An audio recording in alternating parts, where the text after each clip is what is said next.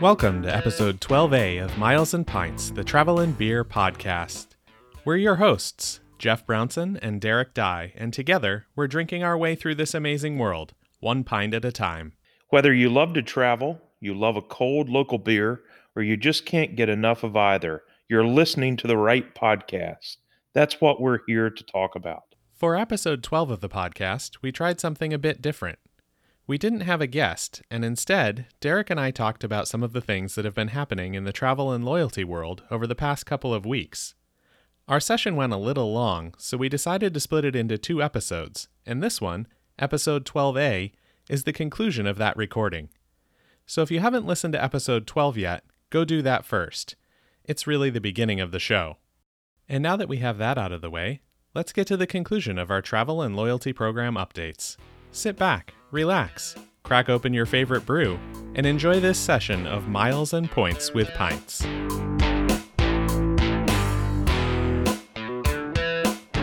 So those were some good spending and some wonderful things we've seen as the year starts out as far as bonuses with credit cards with Amazon. Let's talk a little bit about the loyalty programs themselves and what they've done, not so much with credit cards, but with their programs to make things more friendly. Because let's be honest, no one traveled last year. Not no one, but most people did not travel last year. There were a ton of people who did not qualify, who had qualified for elite statuses for many, many years. There was a significant downturn in hotels and flights. What are some of these hotels doing to try to make things a little bit better so that people can hopefully maintain those statuses that they had worked so hard to get before this pandemic? Jeff, I feel like I heard something about a Hyatt promotion. Have you heard anything about that? I don't know. I maybe saw 1 or 2 articles about it. I was writing the other day in Travel on Points Facebook group, and I wake up almost every day with some private messages about the Hyatt promo. But one morning around January 1st, as people really started kickstarting their mattress runs for Hyatt Globalist, I woke up to like 15 or 16 private messages. Every single one of them was about Hyatt Globalist.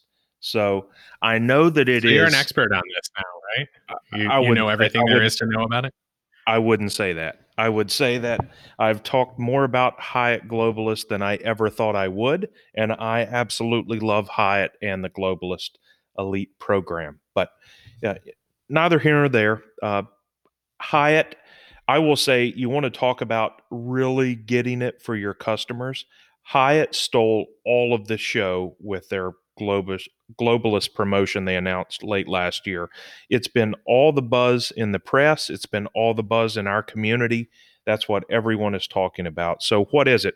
Well, there's currently numerous promotions going on, so we'll cover them one by one.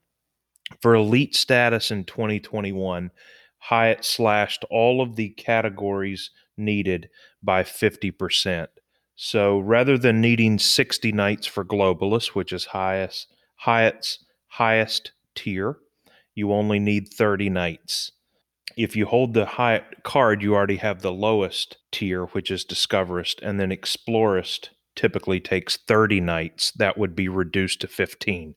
You get 5 nights for holding the card, 10 nights if you applied at the end of 2020 and before the first of the year. You would only need a few more nights from 5 to 15, 10 nights total to get to that second tier, Explorist. That's one of the promotions. The second promotion that's running concurrently with that elite promotion is a 2-tiered approach to stays. So currently through the end of February 28th, you get 2 elite nights for each night you stay. So if you books, let's say 7 hotel nights, you would earn 14 nights. So what they did is they cut the number of nights you needed in half and then doubled the number of nights that you get for every night you stay. You're good at math. Exactly. Which means they really lowered it by, my math is terrible, 3/4? Something like that? Yeah. So it gets better than that, though, Jeff. Not only do you get 2 elite nights for each night you stay, but a third promotion that's running is if you use award points and book award nights with your points. If you're a credit card holder, you get 25% of your points back. So, what many Hyatt loyalists are doing are booking mattress runs where they book a room and choose to stay or not stay. They're doing it solely for the purpose of earning status. You can book a Category 1 mattress run for 5,000 points a night. If you hold the card, you get that reduced to 3,750 points after the 25% points rebate. And that night, each night for 3,750 points, gets you 2 Elite Night credits. As you hold the credit card, getting 5 nights for holding the credit card, you only need 25 additional nights for Globalist. You're getting 2 Elite Nights per night. That's only 13 nights needed at 3,750 points a night. So way less than 50,000 points would get you Globalist, and that would be your status through the end of February 2023. So Now, this is crazy, and our group of people who is really into miles and points and loyalty programs has analyzed this and written about it and talked about it and just gone nuts with this promo. How do you think that this is affecting, or how do you think that this is being received by the normal traveler, the family traveler, the business traveler? Do you think it's as huge there as it is with us, or are we just hyper focused on this because of the love of Hyatt hotels and the love of great deals and loyalty programs? I think it is not only greatly ignored by the average consumer, but I think it's also greatly overblown by our community. And I'll explain both of those. I think the average consumer, number one, doesn't really understand the concept of a mattress run, also doesn't understand how valuable the 25% points rebate is. I don't think it would ever cross the average consumer's mind to think about how many nights at 3,750 points could I just waste to go get globalist status. I don't think that crosses into their psyche at all. Because that's a silly idea. If you're just coming into it looking at I need a hotel night, why would you pay for hotel nights that you don't need? Agreed. It's And not only it's that, crazy for most people. and the average person doesn't just spend their life obsessing about earning points. So they're not sitting around with hundreds of thousands of Chase Ultimate rewards that you can transfer to Hyatt. They don't have 100,000+ point Hyatt account balances.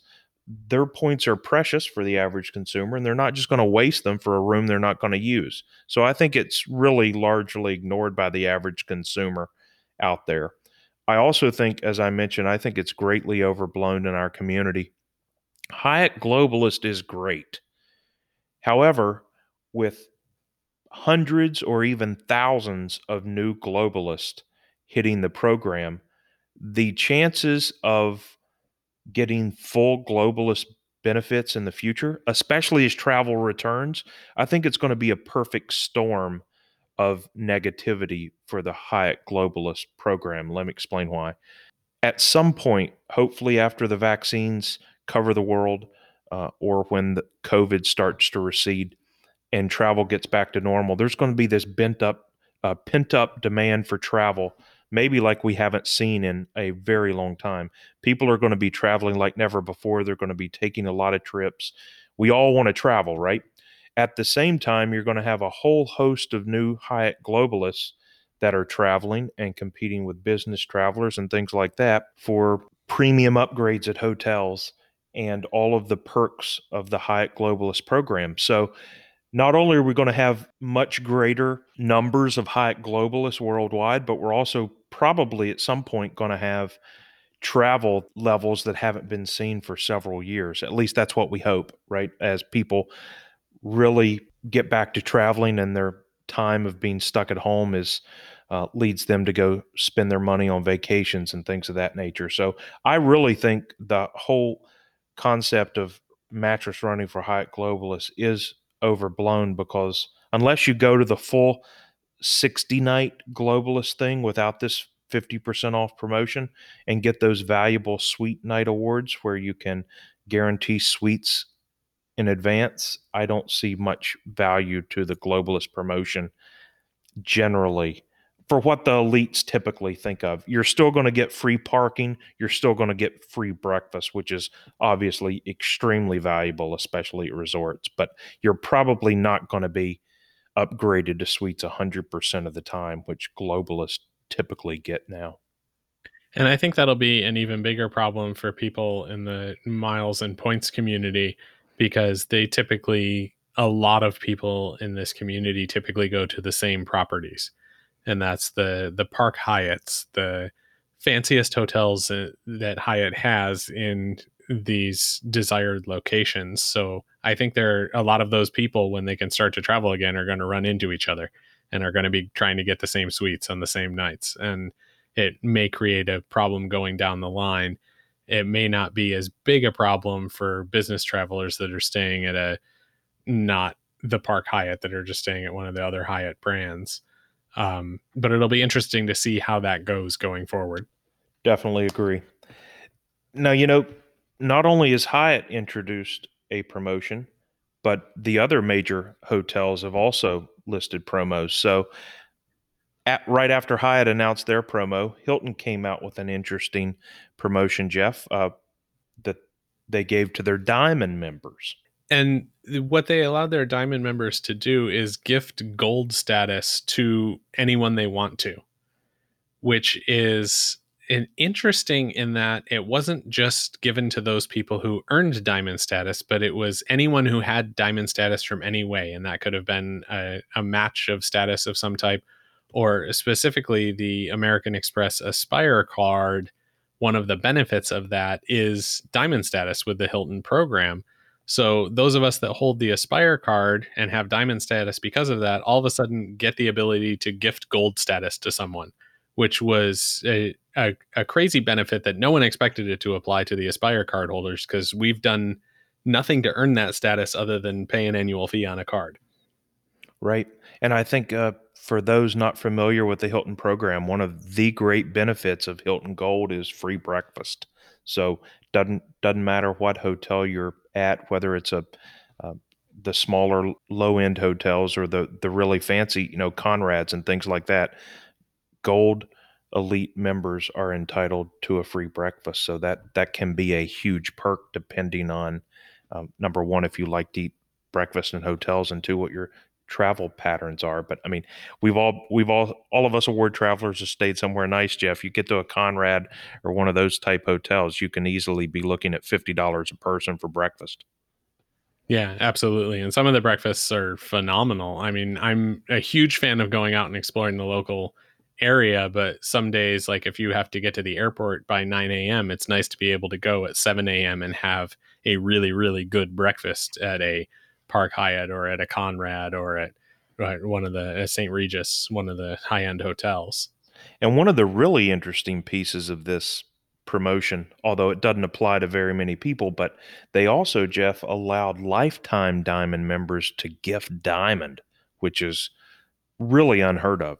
I certainly wouldn't say that Diamond status is at the same level as Hyatt Globalist or the ambassador level for Marriott, but you are entitled to suite upgrades. You have all the perks. You have much higher earning capacity for Hilton points. Giving lifetime Diamond members the ability to gift Diamond, that's a really nice perk for their highest lifetime members.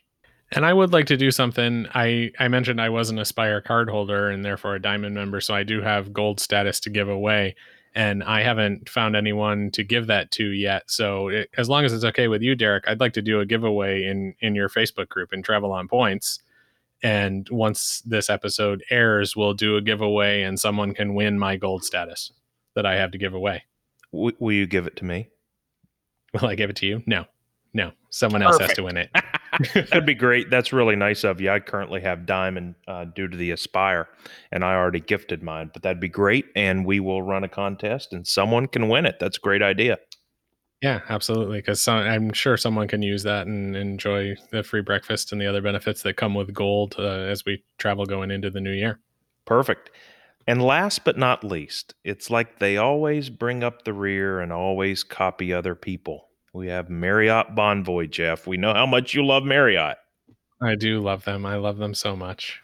So around the time we recorded this podcast, Marriott listed their, I guess, Q1 2021 promotion. They gave some updates on the elite program generally, and they also announced reduced elite rates to 2021 requalification. And Jeff, as we just spoke about Hyatt reducing by 50%, what do you think Marriott would do for their elite members? Well, I can give you a hint, and that is that every article that I saw about this in the news said that Marriott has announced new elite level requirements and new promos that are really great, but not as good as Hyatt. Yeah, And so many headlines compared directly to Hyatt that they were like, well, this is a good effort, but you've already been outdone by somebody. agreed. Yeah. So what Marriott mentioned is your elite level earned in 2020, whether it's silver, gold, titanium, platinum, or titanium, you will earn 50% of the nights required for that status. 50% of those nights will be added to your account in 2021. That is the same promotion they did last year. So, for example, a platinum member is required to stay 50 nights in a calendar year to earn platinum status. In 2020, Marriott added 25 nights to each platinum member in 2019, added 25 nights in 2020 to their account. That has been extended to 2021. So if you were a platinum member in 2020, you'll have 25 nights added in 2021. Essentially, what this means is if you were platinum in 2019, you will now be platinum guaranteed through February 2023. Again, basically copying Hyatt's promo of 50% elite earnings reduction for 2021. They also announced their Q1 promo, as I mentioned, which will be double points earned and double elite night credits through, I believe, the end of April. Don't quote me on that, Jeff. The main problem I saw with that when I was looking at the terms and conditions is, unlike Hilton promos and unlike Hyatt promos, the double elite night credits, obviously the double points, but especially the double elite night credits do not count for award nights. So the promo that's so generous, in their own words, doesn't apply to award night. So for us award travelers, it's basically useless. It may make sense if you find a low cash rate and you really want to you really want a mattress run for a higher status this year, given the reduced rates. But other than that, I really don't see much there unless you're paying cash rates right now. And it's kind of a kick to really loyal members to not count the nights from awards days, because it punishes them for using the benefits that they've gained from staying at your hotels for being a loyal member. And I've always hated it when hotels don't count those nights, count those award nights, and much prefer the programs where they do, because who wants to lose benefits, or who wants to lose what they have and what they've earned by actually using those points to stay. It's like companies that say, here's your vacation days, but then they don't actually let you take vacation, or you get in trouble, or you're looked down on if you take vacation.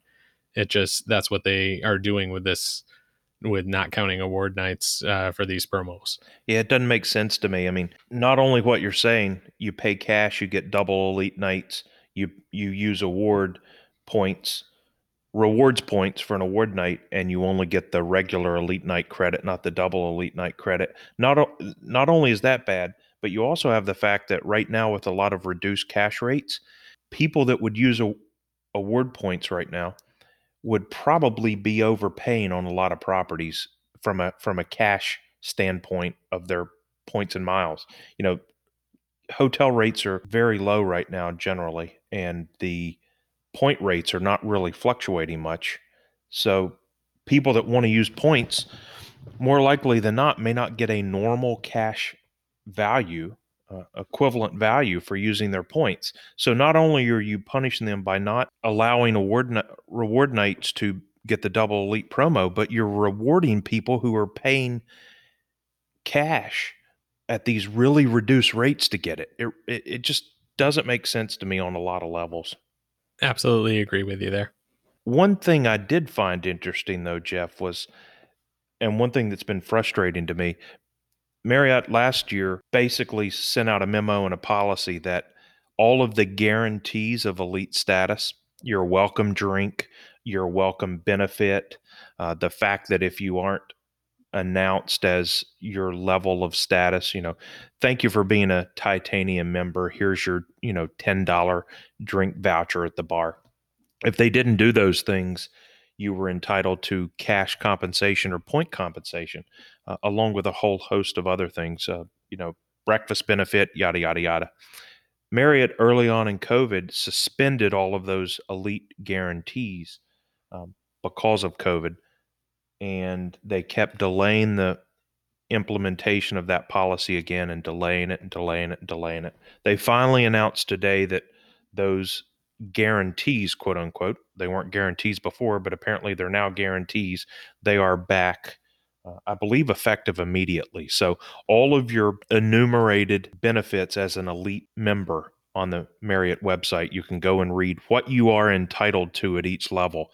Those are now guarantees again. And if you do not receive them, you can ask for cash or points in compensation. And they list out everything that you're entitled to. We won't go through all of those, but the big one is you're now, as a platinum or titanium member, you are entitled to breakfast at the hotels that, there's a whole list of properties that guarantee you breakfast. So before they could just say, no, sorry, we don't have it due to COVID, you're out of luck. Now you are entitled to that, or they owe you cash or point compensation. So it's good to see that come back. It's hard to believe it's been 10 months without those guarantees, but at least they're finally coming back, even though travel isn't back to normal. They're stepping it up for their elites again. And that was an interesting move by Marriott that I was not a fan of, because they basically, yes, everything got more difficult with travel and COVID, and it got harder to implement some of these things. But rather than try to make it work or find ways around it or find ways to do things, they just pretty much said, oh, yeah, all those things that you earned with your elite status, we're just not going to do those anymore. They just gave up. They threw in the towel and they were like, yeah, that seems hard, so we're not going to do it. Which seems to be a hallmark of the Bonvoy program. It just, I don't know. I've had a lot of issues with the Bonvoy program, and seeing them do something like that just shows me that they're just a big corporation who's taking the easy way out a lot of times. Yeah, I understand the difficulties during COVID, but if there's anyone to take care of during times of trouble, it's your elite members who spend the money, who spend the nights, who obviously care for your program. That's why they're so loyal. So you should be loyal as well, and that just didn't happen. But again, you're right. So that's the nuts and bolts of the Marriott promo for Q1 and the updates. So let's talk about travel for a minute, Jeff. Yeah, travel. It might happen this year, I heard. Let's hope. Well, coming from the guy who spent a month in Mexico in 2020. It wasn't terrible, but also that was a calculated relocation more than it was just travel. We weren't going down to the beach for a weekend as much as we relocated for myself for a month and a half, to somewhere where the COVID risk at that point was better. It wasn't as widely spread where we went. They were handling it better. They were doing better. We actually put ourselves in a safer place. So that, I don't know. I almost don't count that as travel, which is terrible, because it was wonderful. I really enjoyed it. Seeing your pictures from breakfast, lunch, and dinner for a month, it was definitely travel because I wasn't eating that food. Yeah, that's true. That's true. Slightly jealous. So what's going on with travel right now? We've seen domestic airlines. A lot of them had blocked middle seats through the fall. A lot of them took that away, said they weren't going to do that anymore. Delta, I believe, is the only one who is still doing that, and that's only through the end of March. So as you're booking your flights, if you're going to be going anywhere, whether it's a necessity, whether it's business travel, whether it is for a vacation because you need to get out of the house, once you hit that end of March there, you're going to be looking at someone in the seat right next to you on all domestic airlines here in the US. Does that sway your decision at all, Jeff? I mean, me personally, I'm not a big fan, but I don't know if I'm going to go out of my way to fly Delta. Delta's not super friendly for the DC area in terms of, we have to stop basically in Atlanta or JFK no matter where we're going. So it did sway our decision when we went to Mexico. We flew out of Baltimore and flew on Southwest because they were blocking middle seats, and it was a direct flight and we didn't have to connect. So I don't know if Delta, again, you said connecting in Atlanta or connecting in Detroit, or I don't know if it's worth it for the connection to get that empty middle seat. I don't know that it provides that much of a benefit other than in a person's head. I think it's great to not have someone in the middle seat next to you, but you're far less than 6 feet away from the person sitting ahead of you, sitting behind you, sitting in the aisle, sitting in the aisle across from you, sitting by the window. You're slightly farther away because that middle seat is blocked, but it's certainly not making you in a much safer position. Yeah, it's definitely a placebo, I think, right? I was thinking about myself. We flew Alaska once or twice last year. We flew Southwest once or twice last year with middle seats empty. And then I flew one Southwest flight at the end of December coming home from Seattle. And it was my only flight I took all year where the middle seat was not empty. And it felt so awkward and it felt so weird. And as I was preparing for this episode, I'm thinking, as you said, it doesn't really matter. There's the difference between a middle seat empty or not. There's still someone 18 inches behind me. There's still someone, well, I guess 30 inches behind me. There's someone 30 inches in front of me. There's Until you someone, stand up to get off the plane, and right. then they're 2 Yeah, inches behind you and exactly. 2 inches Right. in front of you. We think, oh, the middle seat is so much better. And optically, it does seem to be, from a booking standpoint, oh, there will be empty middle seat. At the end of the day, for health reasons, I don't think it really matters. And the fact that all these studies come out and say the chance of catching the coronavirus on an airplane is insignificant, I don't think with those studies out there, reducing the middle seat changes anything other than, as you say, in our heads. But I think it was a great optic for the airlines that chose to do so because I think people are really booking them and saying, thanks for taking care of us. Yeah, it was a great marketing move, but I think if you're getting COVID, you're probably getting it in the TSA line or in the immigration line or in one of those places in the boarding area where you're not nearly as far away and you don't have that constant air circulation and filtering that you do have when you're on the plane. I think that's right. And since we're stuck traveling domestically, Jeff, we don't have as many good opportunities for good lounges in the US as we do, say, abroad. But we have some options, especially with an Amex Platinum card. The good news is that as of January 2021, all Amex Centurion lounges nationwide are open, except for LaGuardia, which is currently under construction. I don't know about you. I'm personally not planning to rush to the airport early like I used to get free lounge food and free drinks before flying, just because I don't want to be indoors that long with other people. But if you do have a layover, especially, or you do want a quick free bite to eat before a flight, it is nice that some lounges are reopening. Yeah, it's nice to see that. And I think they're the ones that are opening are doing so safely. They're limiting capacity, which may make it difficult. But again, less people are traveling now, so it may not be that hard to get into them.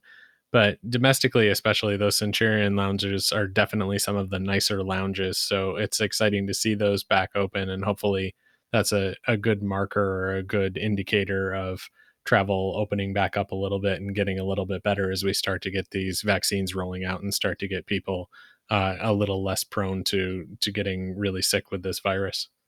And I was looking at the TSA numbers recently. It seems like there was this huge uptick in travel, the month of Thanksgiving. And it seems like, from my review of the TSA numbers on a daily basis, it seems like travel really hasn't receded much since, say, mid November. I know we were discussing this off air. Uh, Obviously, there was an increase for Thanksgiving and there was an increase for Christmas and New Year travel, but midweek travel has really stayed fairly constant since mid-November. It's certainly off 2020 levels. I'm sorry, 2019 levels, but it's much higher than it was earlier in 2020. Yeah, and I don't know if we should be excited about that or we should be sad about that. It's hard to see it. If we see it picking up, but we're also seeing those COVID numbers rising, not necessarily because of the air travel, but because people are moving around and people are going places and people are doing things in a lot of areas of the country without masks, without any sort of caution. So it's kind of hard to be excited about those numbers, but at the same time, as someone who really wants these airlines to survive and wants hotels to survive and wants tour groups to survive, it's something we can take a little bit of heart in, knowing that people are going to be getting back out there and traveling at some point, no matter where that is down the road. I think that was the biggest surprise for me, honestly, was I understand the uptick, like I said, for travel at Thanksgiving, Christmas, New Year's, etc. But midweek in December, midweek in January, why are we seeing these numbers that are, sometimes more than 50% of 2019 levels? It really blows my mind.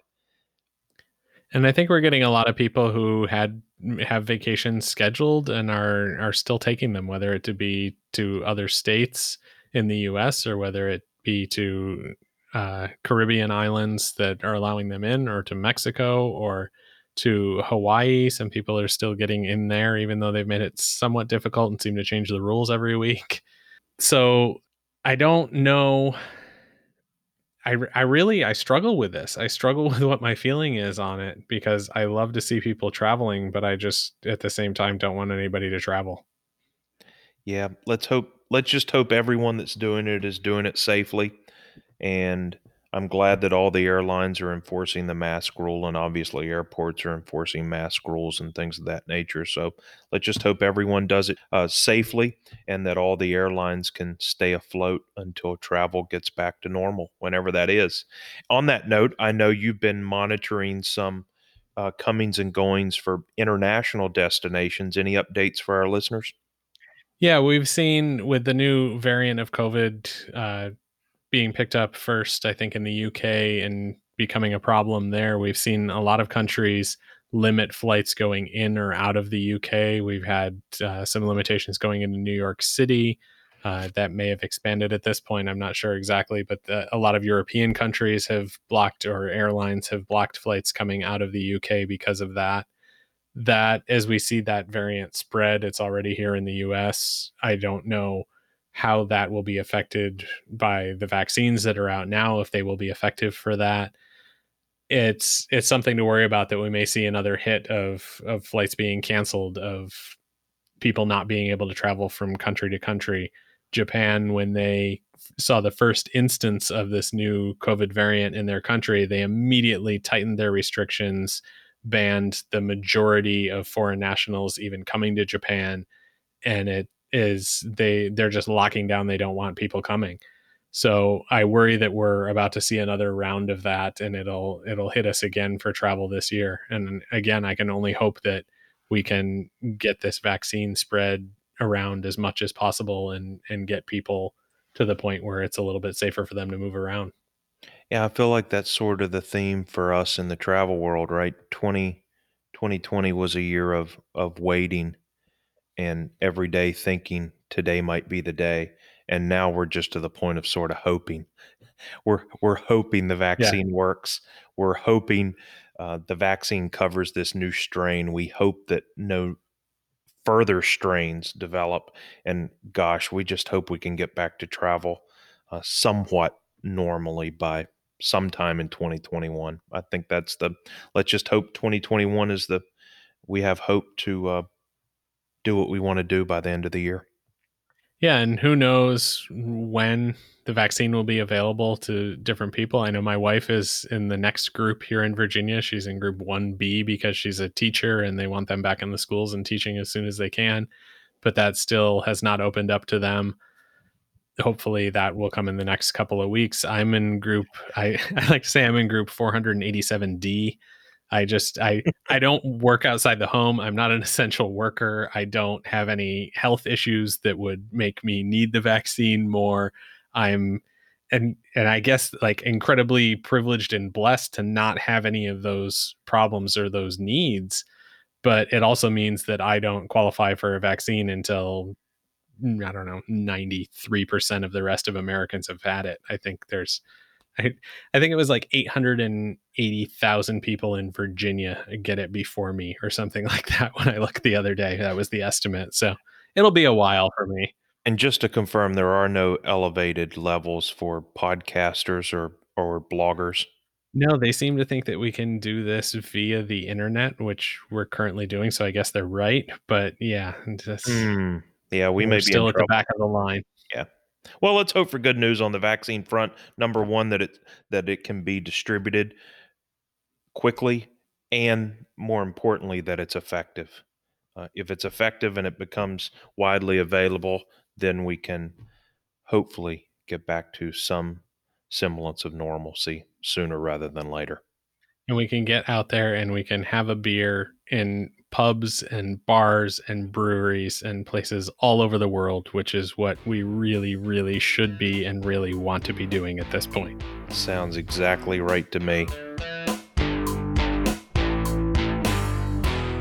Well, you made it to the end of our accidental double episode. We hope you learned a thing or two, listening to what we had to say about the current state of travel and of miles and points. Let us know how you feel about that type of episode and whether you think we should keep it around or not. In the future, we should be able to record even closer to the release day, so things will be a little more up to date. All of the important points and links we talked about during our conversation will always be in the show notes. You can pick up anything that you missed the first time through. And the easiest place to find the notes of each podcast is at the website, milesandpints.com. So thanks so much for listening to Miles and Pints, the Travel and Beer podcast. If you liked what you heard, be sure to subscribe so you can hear all of our new episodes as soon as they're released. Tell your friends and family about us so they can enjoy the show too. And please take a few minutes to leave us a review on your favorite listening platform. In between episodes, you can get more travel and beer content by following @MilesandPints on Twitter, Instagram, or TikTok. You can also stop by our Facebook page at facebook.com/milesandpints. And that's all we have for this episode. Until next time, we hope you'll find yourselves a little bit of travel, a little bit of beer, and a whole lot of fun.